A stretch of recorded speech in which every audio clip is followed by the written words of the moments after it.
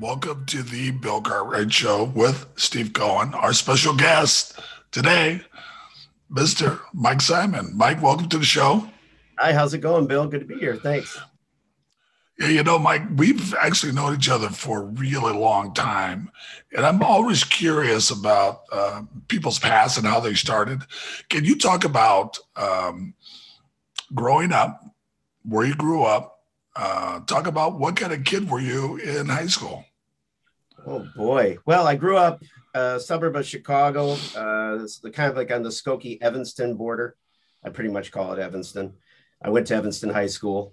I what kind of if I go back, I started in music, about 6 years old. I started playing guitar and singing. Oh, Yeah, my folks were young parents and they grew up, in the 60s. And so I had a plethora of the Beatles, Led Zeppelin, The Who, you name it. So it was just sort of piped in.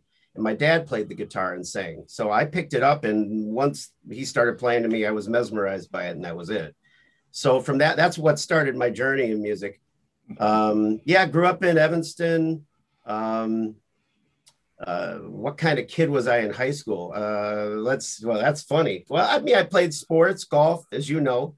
I played a lot of golf. I tried to play basketball, but Is golf a sport? is it a sport? Yeah, I think it's a sport. Yeah, there's some horrible things that can happen on the golf course. Cart accidents. But I played golf. I tried to play basketball. I never grew. I didn't grow tall enough. Played some football. Played baseball. Other than that, the music was the big thing. And I just kind of just kept going down that path. so when you were in high school, did you have a developed kind of style that you really liked? You talked about the Beatles. So what were you really looking for? Well, I was really into the Who. I was into Pete Townsend a lot, into his guitar stylings, Jimmy Page, Led Zeppelin. I had so many and still do have so many different influences, everything from folk, could be like Jim Croce, Phil Oakes, to, Black Sabbath and Ozzy Osbourne, to R&B, the Spinners, Al Green, it's Stevie Wonder. So I think what happens to me is internally when I'm songwriting, I'm drawing from that depending upon the content of the music and what I'm coming up with. It just kind of comes to me. And I think that's just about having folks that exposed you to a lot of stuff and growing up in the era that I grew up in. You just have so many different great influences. I was lucky to grow up with such great music. Tell us about the first song you ever wrote. Oh, First song. Yeah. well, I'd say yeah. I don't even really, I think it was a song called To Believe, but I vaguely remember it. The one that I remember the most, but actually even on this album coming out, that's gone through a few incarnations. I'm working on an album right now. It's coming out this summer, is a tune called Devil Below. And that was one of the first ones where I really started, and it's gone through different incarnations, where I was really writing some, smart lyrics and good guitar work and stuff like that. And from there, it just kind of took off. I actually never had really thought of myself as a songwriter. I was playing a lot of covers, and it just sort of happened as I got older. You've always have it in the back of your mind that, musician, right? That's a feast or famine industry, probably similar to sports. Unless you're at the top of it, you're not making any money. So I always had a backup plan, and mine was aviation. I went to college to Embry-Riddle and Comair Aviation Academy, and I became a flight instructor and did all that. And because I love aviation, but that music thing was always in the background, and it just kept showing up. And that's why somewhere in the 90s, the aviation industry was kind of lousy. There are not enough jobs and too many pilots. And I went back kind of to my roots of music and discovered, the concept for the Music Teachers Network, which is, my company. And that happened by accident. It kind of kept me in the music realm. and allowed me to be able to build a recording studio, learn how to engineer, learn how to produce. Because what I really fell in love with when I was a kid was the sound of the albums. I can remember very specifically Led Zeppelin 2. And Led Zeppelin 2 songs like Ramble On, What Is and What Should Never Be, Heartbreaker. I remembered it wasn't just the songs or the way that the lyrics or the guitar playing, whatever. I love that. But it was the way the album sounded that grabbed me. I can still remember as a kid sort of sitting in my parents' basement just playing these LPs. And, over and over and over again. And I couldn't, I was just hooked. And so that kind of led me down a road of making albums, having a sound in your mind and being able to achieve it. How do you do that? And I started out in my 20s sort of tinkering around with small gear, like a little Pro Tools system, maybe a preamp. And every time I would go into a studio and record something, I'd pick something new up from the engineer. And I'd say, hey, how's that work? Or how's this work? What are you doing there? And over time, I just sort of started gravitating to, you know what, I have a way I want this to be. And these guys aren't getting it. So then I started learning it and started working with some greats. And, over time became by osmosis, I guess, a professional engineer. But it serves me well because it allows me to be able to produce a song and then mix the songs, actually bring them to fruition and put them out, which is what I'm doing now. Hey, can you talk about, for novices like me, about style? Because it's, for a novice, it's because, we hear country, we hear rock and roll, we hear there's soul, I love bluegrass gospel. So it's like, talk about what kind of those different styles and what is your style? My style, I would say, is real hard to describe. It's melodic, singer, songwriter. This album I have coming out, for instance, it's called Break to the Gray. And one side of the album are ballads, and the other side of the album, that's 16 songs, are a little bit heavier. So I call it Ballads in the Rough, kind of like the inner outlay of the album. So it's like 16 songs, 2 LPs you open up, because I'm still going to master the album to vinyl. Because I still believe in vinyl. Of course, you can download it. Of course, you can do it. But for people who are audiophiles and have a turntable and have a system, that's me. So going back to your question, styles. Well, there's aspects in my music of, I'd say, it's influence. What are influences? Influences are things that are not currently going around. There has to be like a 30-year moratorium on it. The things that sort of made you into what you are and you don't realize it. So like country, but I like old world country. I like Hank Williams, Johnny Cash. I like, when it comes to blues, Robert Johnson, Muddy Waters. A lot of those old time stuff that where the origins of rock and roll came from, a lot, from the blues. Then there's classical elements in there. There's jazz elements in there.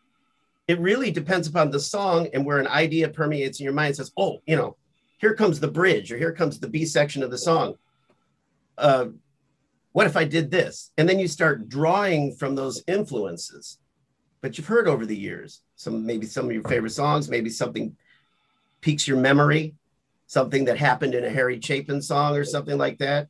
And you go, wait, what if I did this? What if I did that? Let's try these chords. Let's try that. So I think that if you're talking about my style, it's original, but it comes from a lot of different influences over time. So talk about who would be your audience.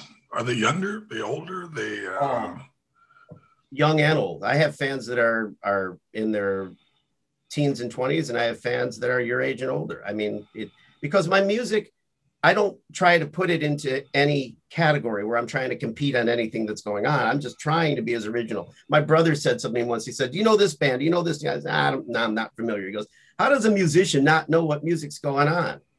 And I'd say, well, I mean, I got to like it. And the other thing is, I try not to follow trends. I try to be myself and make something that's original. And because I think that you're chasing your tail all the time if you're running around saying, oh, this is the new sound, or that is, and now I got to go do this. And then you're getting away from yourself.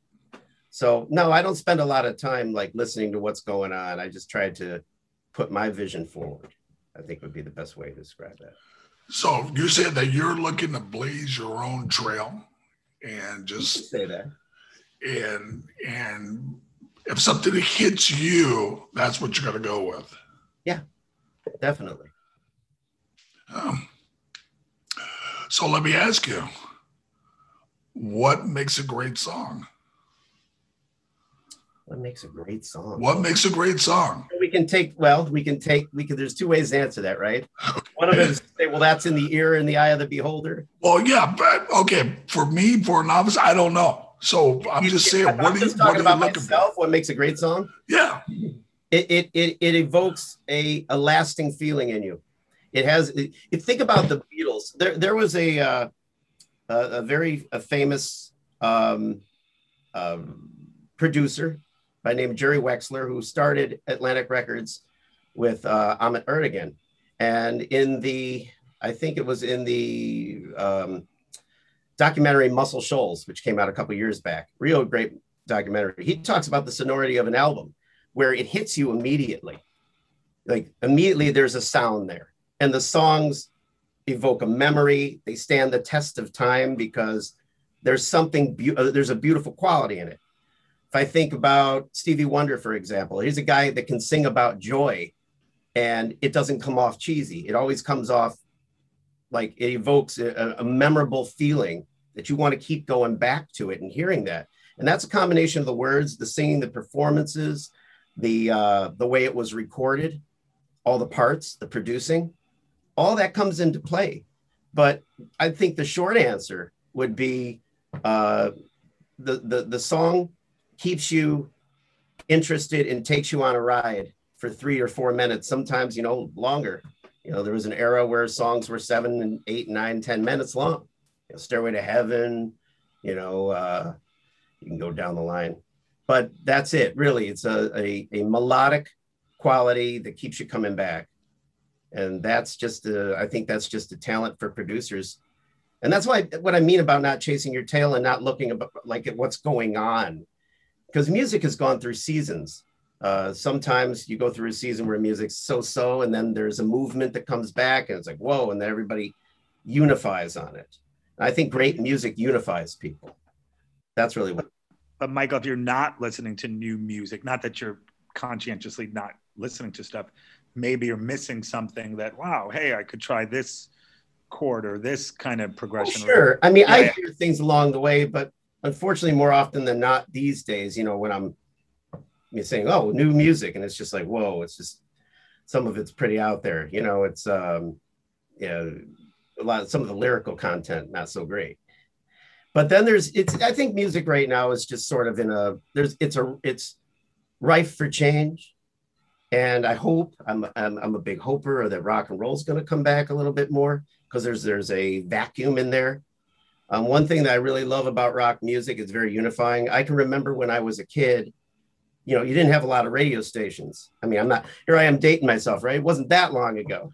But the deal is, you could have a radio station like we had Black Sabbath, Stevie Wonder, the Carpenters, Led Zeppelin, and it wouldn't be one sound. Or for this radio station, then if you want a different sound, you go to that radio station. There was something very unifying about rock and roll. And what I love about rock and roll is that you bring in different facets. You got jazz, you got classical, you got folk, you got bluegrass, you got country, you have blues. And great artists like Eric Clapton, like, even more recent, the Smashing Pumpkins. You could say, hey, these guys brought a lot of styles together to make something original. But it's a bringing together of a lot of different facets into one. Where today I feel like it's rap or it's hip hop or it's dance or it's EDM or they're all sort of separated. I want to hear a music again that's bringing a lot of things together. And I feel that those are the types of music that are indefinable and become original. when you incorporate a lot of different styles, but there's an immediacy, a sonority of the album. Like there's something that everybody can sink their teeth into.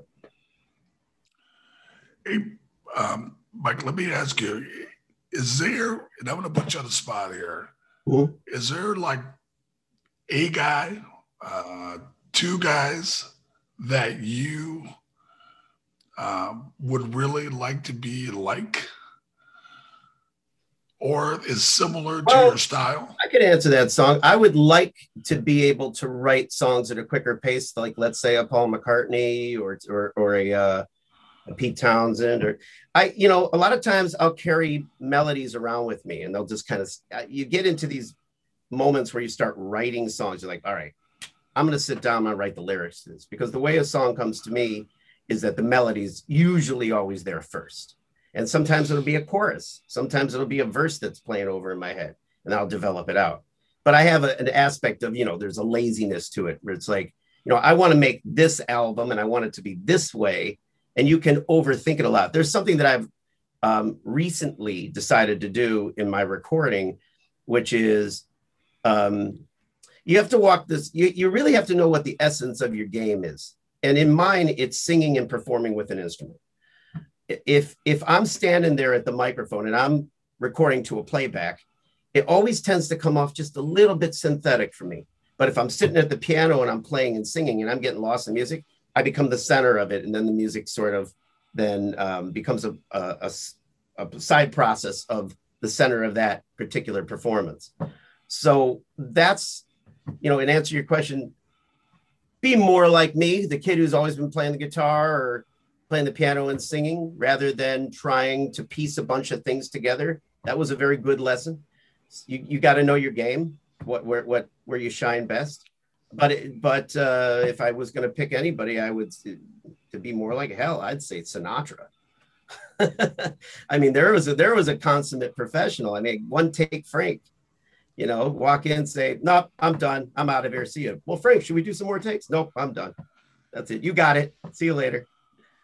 So I would like to just continue to grow. And I think music gives the opportunity to do that.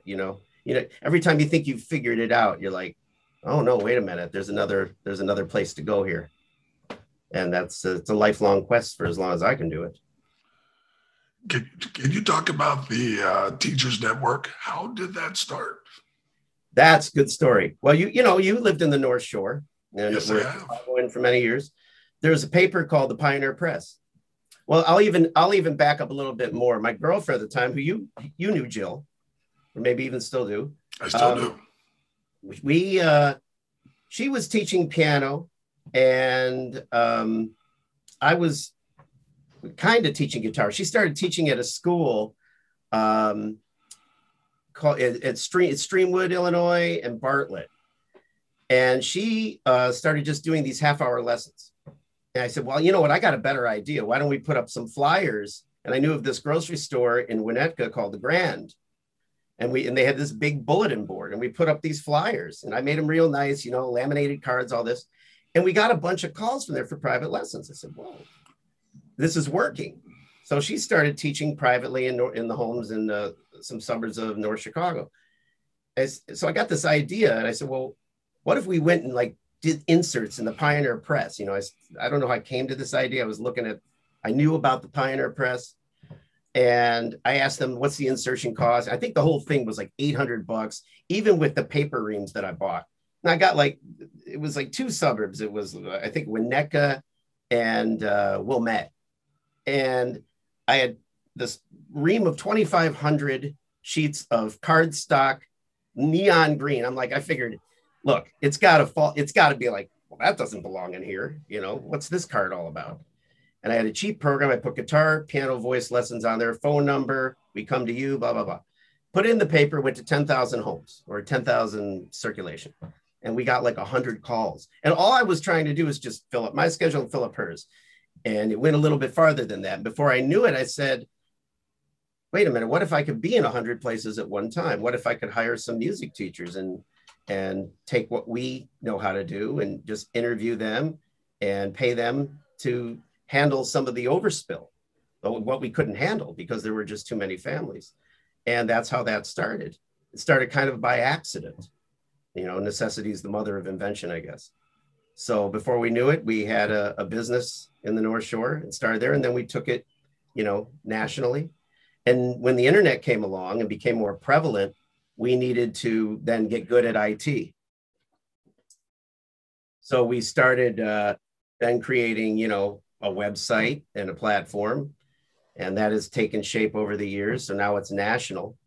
And people can go on, they can buy a package, they can match with an instructor, and boom. And we're in tutoring now as well.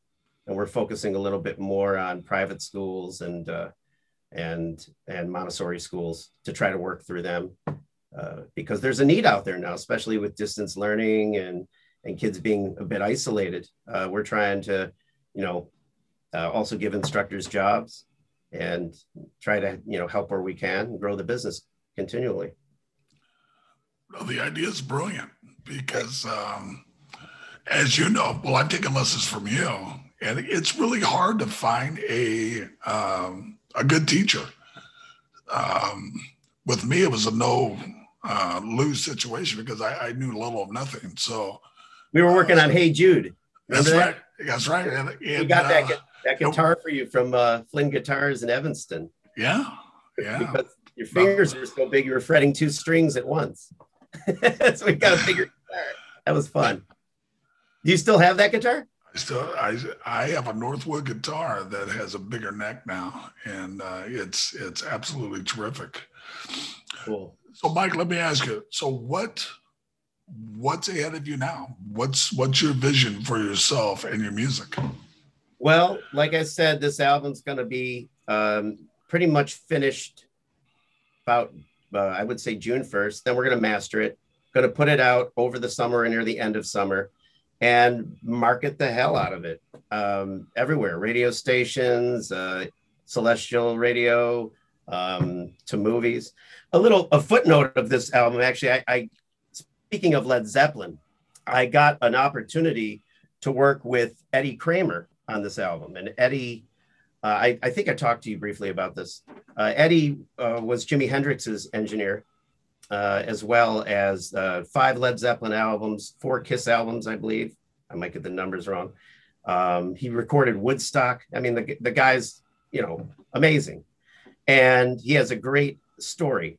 And I went to France and met him through a program where you got to meet and work with famous producers. I applied to it, was accepted to it, went to France in 2019 and met him. And he heard my music and we started talking.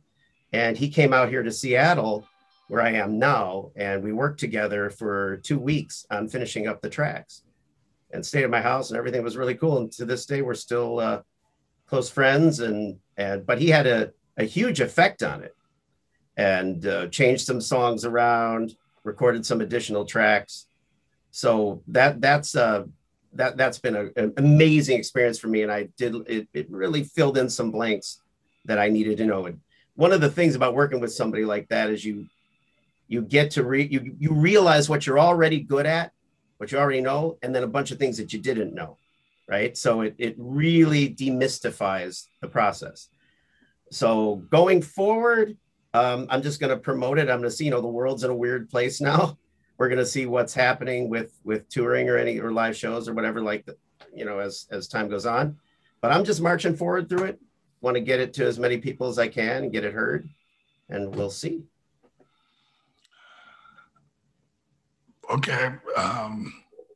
Give me male and female, the most ingenious singers that we should know. Ooh.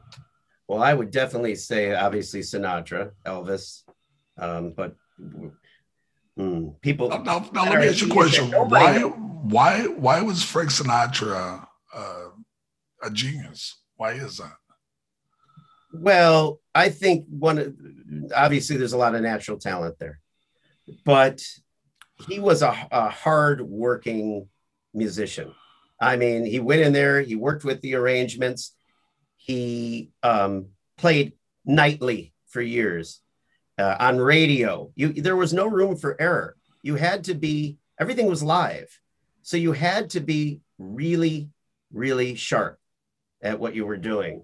And he just had a talent for getting it done in a take.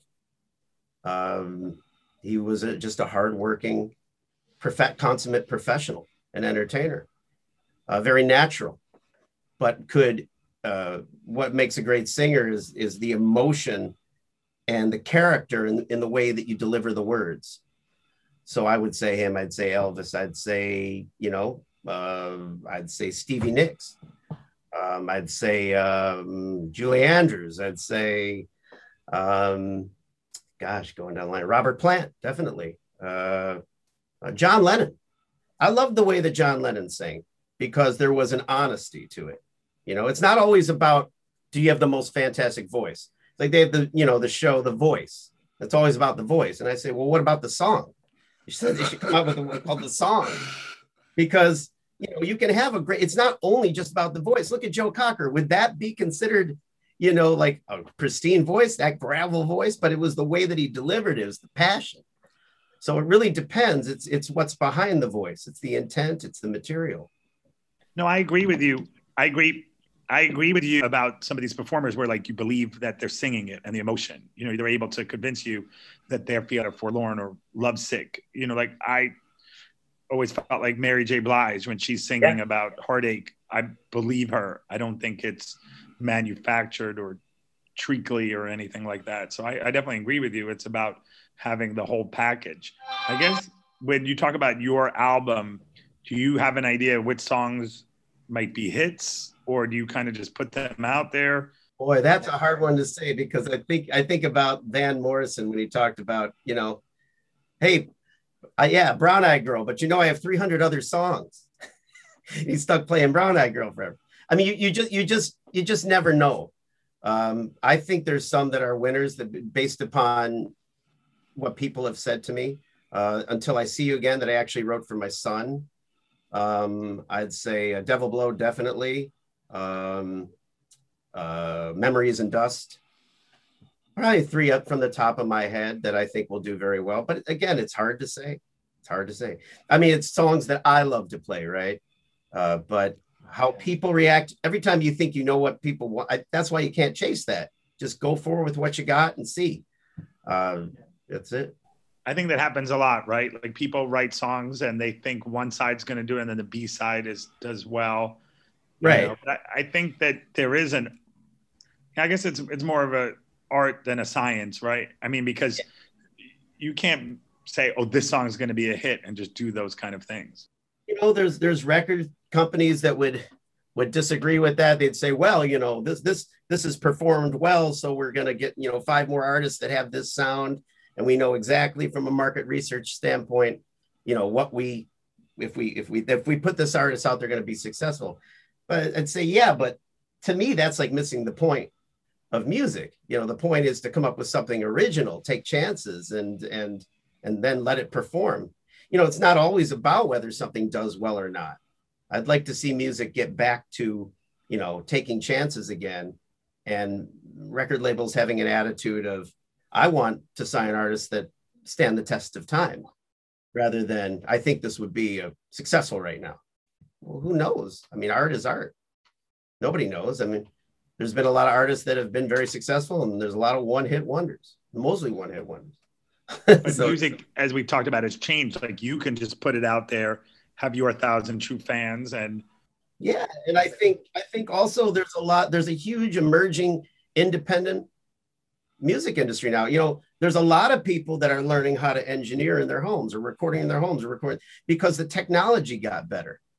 And so long as the technology allows an artist to put their vision forward, and they can get some knowledge of recording because of, all the different videos that are out there and people who are helping and teaching, you have people who learn how to engineer on their own, and then they're putting it out on their own. They put it on SoundCloud, they're promoting it with their own dollar, or they're getting an investor. Look at Billie Eilish. I mean, she made this with her brother in her house, and boom. So nobody knows, but there is a lot more opportunity now. But then there's also a lot more noise. I mean, it's a more crowded highway. So how do you break through? I don't know. My attitude is on it. I try to educate myself best to get what's out of my mind out of the speakers. And that's all you can do, you know, and then just try to set yourself up for success that way. What does Eddie Kramer do for you? Like, what is a guy with his experience? How does he make you better? Well, he's critical. I mean, he would tell me flat out, no, this isn't working. You know, this is not working, or you need to do this, or you need to change it. And sometimes I've agreed, sometimes I've disagreed. But I think mostly for me, that whole experience has just been demystifying. You know, you grow up with a certain music, it becomes almost some sort of out of reach poetry to you. And then when you get down to ground level and meet the actual people and work with them, you start to realize, hey, you know, I can do this. And it takes your confidence level up. I've watched a lot of the, you know, approaches he would take and say, yeah, that's what I would do. Or, oh, I didn't see that angle. And it made a big difference. Also, he said to me, this is very funny, we were sitting in this studio here, and he said, you know, Michael, you're the guy that writes bridges where choruses should be and choruses where bridges should be. I said, what do you mean? And there's this one tune called If You Give Me Your Love. And I said, oh, no, I can't change that. You know, that's the way that song goes. Everybody agrees. And he said to me, look, just try it. And I turned the song around. I took where the bridge was and I put it into the chorus and changed the arrangement of the song. And boom, it's one of my favorite songs to play now. And that's what I mean. When you get with a great producer is somebody that will give you a different perspective, like a coach. In The Last Dance, for instance, I don't know if it was you that was talking about it, Bill, or I forget, but that a great coach is that when you, I think it was you, when you work with somebody else like this, you go from this coach to that coach, they have a style, they have a vision, and then you got to learn how to work with their vision and change your approach. It's the same as working with a great producer. They're going to see things in you that you don't see. And then you're going to have to like maybe change your game a little bit or get out of your comfort zone or try different things. And that's what that did for me. It brought into my horizons. Am I accurate in saying that as a basketball player, that when you work with different coaches, that sort of changes your approach to the game? Well, everybody has their own vision. Everybody has their own thoughts. Everybody has their own way that they believe you're going to be successful. Right. So inside of that, let me ask you, would you ever consider working with a group? Oh, or sure. Would you ever consider working as a duet? Sure. It would depend upon the project. I was just talking about this the other day, that I would, you can look at a lot of different solo artists that, let's take Clapton, for instance, he was with Cream, and then he was with Derek and the Dominoes and Blind Faith, but then he did his own thing. And then sometimes you go back and you pair with somebody and do a project. So that project is, where you're playing in a group with people who are equally as good and you're putting something cool out. And then you go back to doing your own thing. So I think, yeah, I'm open-minded to all of that. If the music is there and the synergy is there, then absolutely. How about a duet with Bill? He'd be the baritone. Steve, you're definitely out. Yeah, no, thank you. I feel like the fifth Beatle. Hey, Mike, how's Jack? Jack's great. He's I just got pictures of it. He has a new mitt. He's got a new mitt. He's playing baseball. He made the baseball team. So it's his first year in I don't know what the level is called anymore, Pee Wee baseball, but it's not T-ball, and he's learning to, throw. Jack's a good athlete. He's already real good at soccer, and he just loves it. And he's just going, look at this and look at this, and I can catch it this way and I can catch it that way. I'm like, all right, so let's talk about some old school methods here. Like try closing your mitt. And he's like, I said, yeah, why? Because that's a new mitt. So we, put a baseball in it, put the rubber bands around it, stick it under the mattress, now we can open and close it, So he's learning all that stuff. And it's fun as a father to, see him doing that. And he's into sports. He loves it. So that's cool. Well, Mike, thank you so much for being on. It was awesome. I missed us spending time together. Yeah, we got to get out and golf. Yes, we do. My game needs a lot of work, and we'll get out. We'll have some fun. Right We'll on. just have to figure that out. But thank you so much. Yeah, thank you for having me, and nice to meet you, Steve. Nice to meet you, Michael. And I'm looking forward to buy your album. What is it called? When does it come out again? It's going to come out. If I'm being optimistic, I would say August, latest September, and it's called "Break to the Gray."